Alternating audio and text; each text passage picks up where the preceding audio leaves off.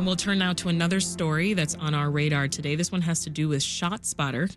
ShotSpotter is a public safety tech company, and it uses audio sensors to detect shootings and gunfire. Now, when sensors pick up a gunshot, it gets reported to law enforcement. And the city of Chicago has been using this technology for over 6 years. But ShotSpotter doesn't detect shootings 100% of the time. Just last year, CPD reported over 500 missed shootings to the company. Now, a new investigation from Southside Weekly digs into why this continues to be an issue and what it could mean for the future of that tech here in our city. So we're joined now in studio by the journalist behind the investigation. Jim Daly is an investigative journalist and senior editor at Southside Weekly. Welcome back, Jim. Hey, Sasha. Good to see you. Good to see you. And Max Blaisdell is a fellow with the Invisible Institute and a staff writer for the Hyde Park Herald. Thanks so much for being here, Max. Thanks, Sasha, for having me. So I'll start with you. Tell us, where are the ShotSpotter sensors located? So these ShotSpotter sensors are located in 12 of the 22 police districts. Comprehensively, they cover about 117 square miles of the city. And there are literally thousands of these sensors blanketing the city, about 20 per square mile. So a fair amount of them, Jim. I mean, and just so we're clear, they aren't called ShotSpotter anymore, right? I know that's the name I just used, but that's wasn't correct. there a change? Yes. After Brandon Johnson was elected mayor, the ShotSpotter stock took a dive and lost about 25% of its value. And the following week, the company rebranded as Sound Thinking, which it now is officially called. But colloquially, it's still called ShotSpotter by just about everybody. Really? So where does Chicago's ShotSpotter relationship begin, Jim? So contractually, it begins in 2018. There was a pilot program that predated that in a few districts, but in 2018, Rahm Emanuel signed a 3-year contract with the company for $33 million total, and it's been extended every year since by subsequent mayors, with the exception of Brandon Johnson. And the next extension would be on February 16th. The mayor promised to cancel the contract, but he has not yet indicated whether he's actually going to follow through with that promise. So I would love to hear from you both on this, right? So fast forward, we're two mayoral administrations later. As you said, we still have this contract with ShotSpotter that's set to expire very soon. What was it that prompted the investigation around it, though? Let's hear from you first, Max. Yeah. So over the years, this technology has been extremely controversial in Chicago. There's been a major campaign to try and cancel the contract. And Mayor Johnson was kind of riding off that campaign when he made that promise to cancel the contract in the first place. So there's that. There's also been a number of reports that have been put out, one by the Office of the Inspector General, which is a city watchdog agency, that found that ShotSpotter was leading to deployments where police would conduct more essentially stop and frisk of people in a given area when they received ShotSpotter alerts. So they were essentially using it as a justification to conduct these pat-downs. What were you interested in learning about, Jim? Well, I was very interested after I found out in November that the company's CEO had said in an earnings call to investors that there was a line item for acoustic gunshot detection technology to dig into how he may have come to that conclusion and look at what sorts of meetings the company executives may have had with the mayor's office or others in the city. And then also we were just interested in seeing, the sensors are ubiquitous on the south side. And so around our newspaper office, you can see them all over the place. And so we were interested in kind of determining where they might be, and we found that, for example, that they were on some prominent institutions like the DuSable Museum of African American History, Operation Push, several University of Chicago buildings, and then on light poles and elsewhere. So definitely interested in that. And then also, what does that tell you? I'm curious when you see where it's located. I mean, I think it certainly communicates how ever-present this is in some communities. In the districts where it's not, it's not. You don't see this everywhere. But in the districts where it is, it becomes where once you've seen a few of them, you just start to see them all the time. Yeah. And seeing them on buildings that, especially a building like Operation Push where organization has a mandate for liberation, and then it's tied up with this company a little bit. Push didn't talk to us about it for the story, but that sort of thing is just sort of, it really it impacts your sense of surveillance in certain communities in Chicago. Well, I mean, I'm interested in what you've learned about how this gunshot detection technology has missed shootings in the past, Max. So how many shootings did the sensors miss, and why? Yeah, so it's more than 500 in 2023. That's a lot. It is a lot. But we found that it doesn't necessarily show that ShotSpotter is not performing adequately with regards to its contract. So they are contractually obligated to detect 90% of gunshots within their coverage area, which is the 12 of 22 police districts.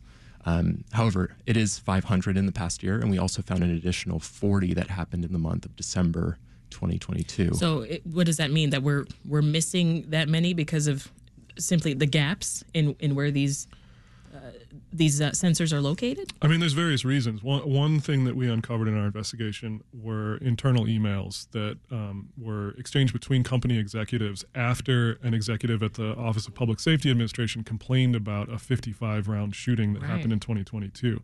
In that particular instance, the executive's emails indicated that the reason for that miss was because sensors in the vicinity of that shooting were down, was one reason, that they were not functional. Another reason that they talked about was sensors where they were compromised by the ambient noise in the area. And that shooting in Back of the Yards that happened in 2022 that was missed was at a location directly across the street from the Stockyards Industrial Park, which has a lot of truck traffic and train traffic, and it's very loud. So these are reasons cited by executives in internal emails for these misses. There may be other reasons why misses happen that have nothing to do with ambient noise or compromised sensors that we just don't know about. The email data that we got from the police did not indicate the reasons for these misses, just that they occurred and the dates of when they occurred, and in some instances where they occurred, and whether they were tied to homicides or batteries. Can I add one thing? Absolutely. So those internal company emails also showed that the company did not have an answer for an exact timeline in which they would repair those down sensors, or if they could even install new ones.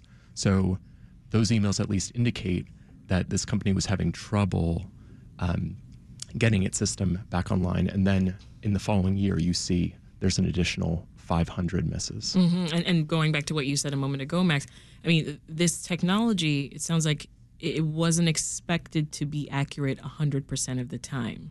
It's not. Again, the contractual obligation is 90%. The company, however, touts a much higher figure in its marketing materials. They claim that it's 97% accurate, but that's actually based on a study that the company commissioned by this this consulting group called Edgeworth Economics. And it's based entirely on data that the company provided. So it was not an independent study. And the company has never allowed anyone to independently test its technology to verify how often it hits or misses gunshots. Interesting. Tell us a bit more about that December 2022 shooting where the technology missed, Max. Yeah. They call that a big miss. Yes. According to in the your emails, story. Yes. A senior VP with the company calls it a big miss. Yeah. And talks about how he stepped into a buzzsaw with Dan Casey, who's the head of IT at the Office of Public Safety Administration, and essentially oversees how ShotSpotter is functioning within Chicago. Essentially what happened was there was a shooting on December 12th, 2022 in Back of the Yards. Two men were getting lunch at a hero shop, and someone opened fired at them and fired over 55 times. Both men were hit. They were seriously injured, but they were fortunately able to drive themselves to a hospital. No fatalities. No fatalities in this case.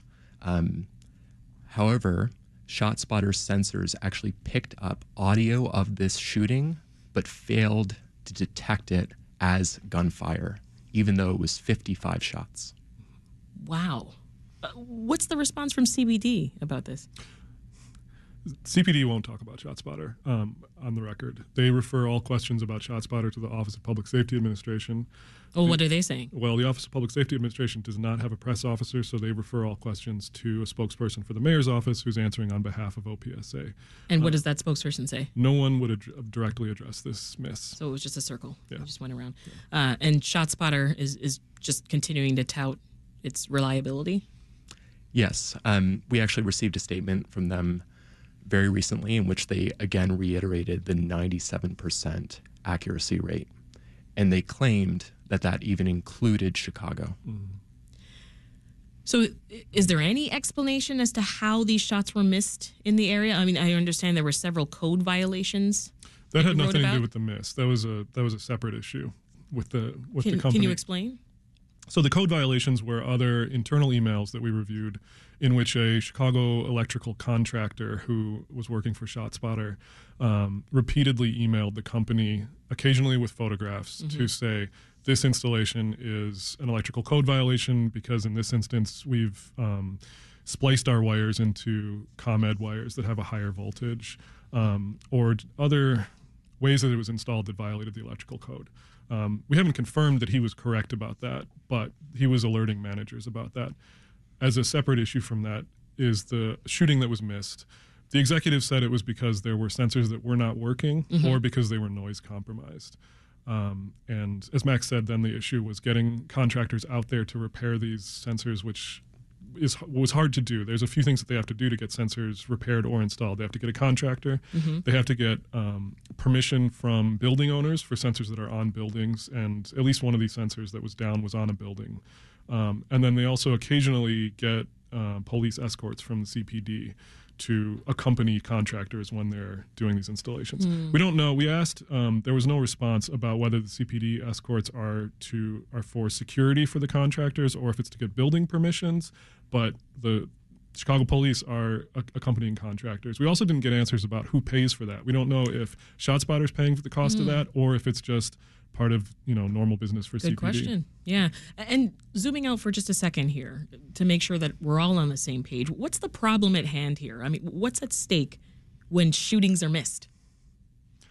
I think one of the things that ShotSpotter proponents talk a lot about is that people don't call 911 enough for shootings, and that ShotSpotter fills that gap by alerting police so that they can respond to shootings and potentially save lives. That's the main thing that people who are proponents of this technology argue. And there's a point to that. I think there's a good point to that.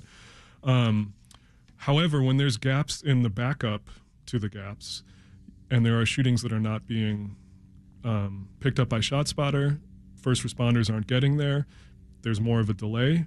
I mean, we can't say for sure, but it would seem to indicate that those delays can wind up costing lives or investigative time. It certainly has an impact. Yeah. It certainly has an impact. CPD Police Superintendent Larry Snelling seems to be pro-technology, right? He talks about how this, among other pieces of tech, are the number one way for the cops to solve crime. Who else are proponents of the technology? Well, the CEO of the company is the other one I was thinking of. The OPSA IT director is a fan of this kind of technology as well. So I think a lot of law enforcement and law enforcement adjacent types are proponents of this technology. And opposition, right? One important person who was vocal about their opposition during their campaign, thinking of Mayor Johnson, of course. Back in June, he extended the contract until February 16th of this year. So where does he actually stand, Max? Is that clear at this point? It's not clear at this point. And actually, via a Freedom of Information Act request that we sent to the city, we obtained emails showing that the mayor's office actually met with a senior vice president from the company in November. And this was right before their earnings call, in which the CEO of ShotSpotter said that he thought there was a line item in the budget specifically for acoustic gunshot detection systems like ShotSpotter. So do you think there's this disconnection between Larry Snelling and Mayor Johnson that it might cause issues moving forward as we near the end of the contract? Certainly. I mean, so Mayor Johnson he's got two directions he could go with this, sort of. He can cancel the contract or not. Obviously, Superintendent Snelling wants him to not cancel the contract, and Superintendent Snelling is his pick to lead the department, and he's someone who the mayor has placed a great deal of faith in, and who has also got support of the Community Commission for Public Safety and Accountability as well. Mm-hmm. So his voice matters in this conversation. On the other hand, Johnson has to deal with his base, part of whom includes the activists who were organizing for canceling the contract, some of whom are currently advising his administration on the fifth floor of City Hall. Yeah, and let's stay with that point, because we've had the conversation on the show before about ShotSpotter and have talked about advocates who say this type of surveillance is harmful, right? Let's make sure folks understand that. Why might it be harmful? Well, activists would point to the studies that Max talked about, for example, that it is a surveillance technology that sort of increases the overall policing of communities without increasing their safety necessarily. And that's an open debate to the degree to which it does both of those things. But also, there's also studies that have shown, for example, that in communities where ShotSpotter exists, in general, it has the impact where police respond more aggressively to calls, where they pull up, sort of guns drawn, ready to jump out into a firefight that may or may not be happening. There was a recent COPA ruling that found, or COPA investigation, I'm sorry, that found that there was a ShotSpotter alert that brought people to the site of where a fireworks had been going off, and they fired a shot at a man who was unarmed upon arrival. So incidents like that have to be weighed against its life-saving potential in communities that are plagued by gun violence. And ultimately, it's an open question. I'm not personally sure what the resolution of that is. Right. You know. Well, before I let you both go, I mean, with the end of the contract coming up in just a couple weeks, what are you looking out for next? Max, you first. Well, I'm looking to see the direction Johnson charts for public safety in the city, because he promised to transform the city's approach. And so that would suggest that if this previous model that was established under Rahm Emanuel and Lightfoot was about surveillance rather than building community trust, maybe a different direction would mean actually investing in the kinds of policing methods that are not premised on surveillance, but rather built upon like CPD officers meeting with residents and gathering intelligence on the ground. Jim, what about you? So I will be very interested to see how Johnson charts whatever compromise he makes, because he's going to have to either explain his decision to his base of activists or to the police and Superintendent Snelling. And so what that looks like if he keeps the contract, whether it is perhaps canceling this contract, but then issuing a request for proposals for new gunshot surveillance technology contracts with different vendors or with more stringent requirements, or canceling the contract, but then working to give the police other tools, because they become reliant on ShotSpotter for responding to gunshots and getting communities involved more, perhaps with like 911 calls or something like that, to make sure that response does not simply become a huge gap in our public safety infrastructure. Well, it's certainly an interesting investigation. Thank you so much, Jim Daly, investigative journalist and senior editor at the Southside Weekly, and Max Blaisdell, who's a fellow with the Invisible Institute and a staff writer for the Hyde Park Herald. Thank you, Sasha. Thank you, Sasha.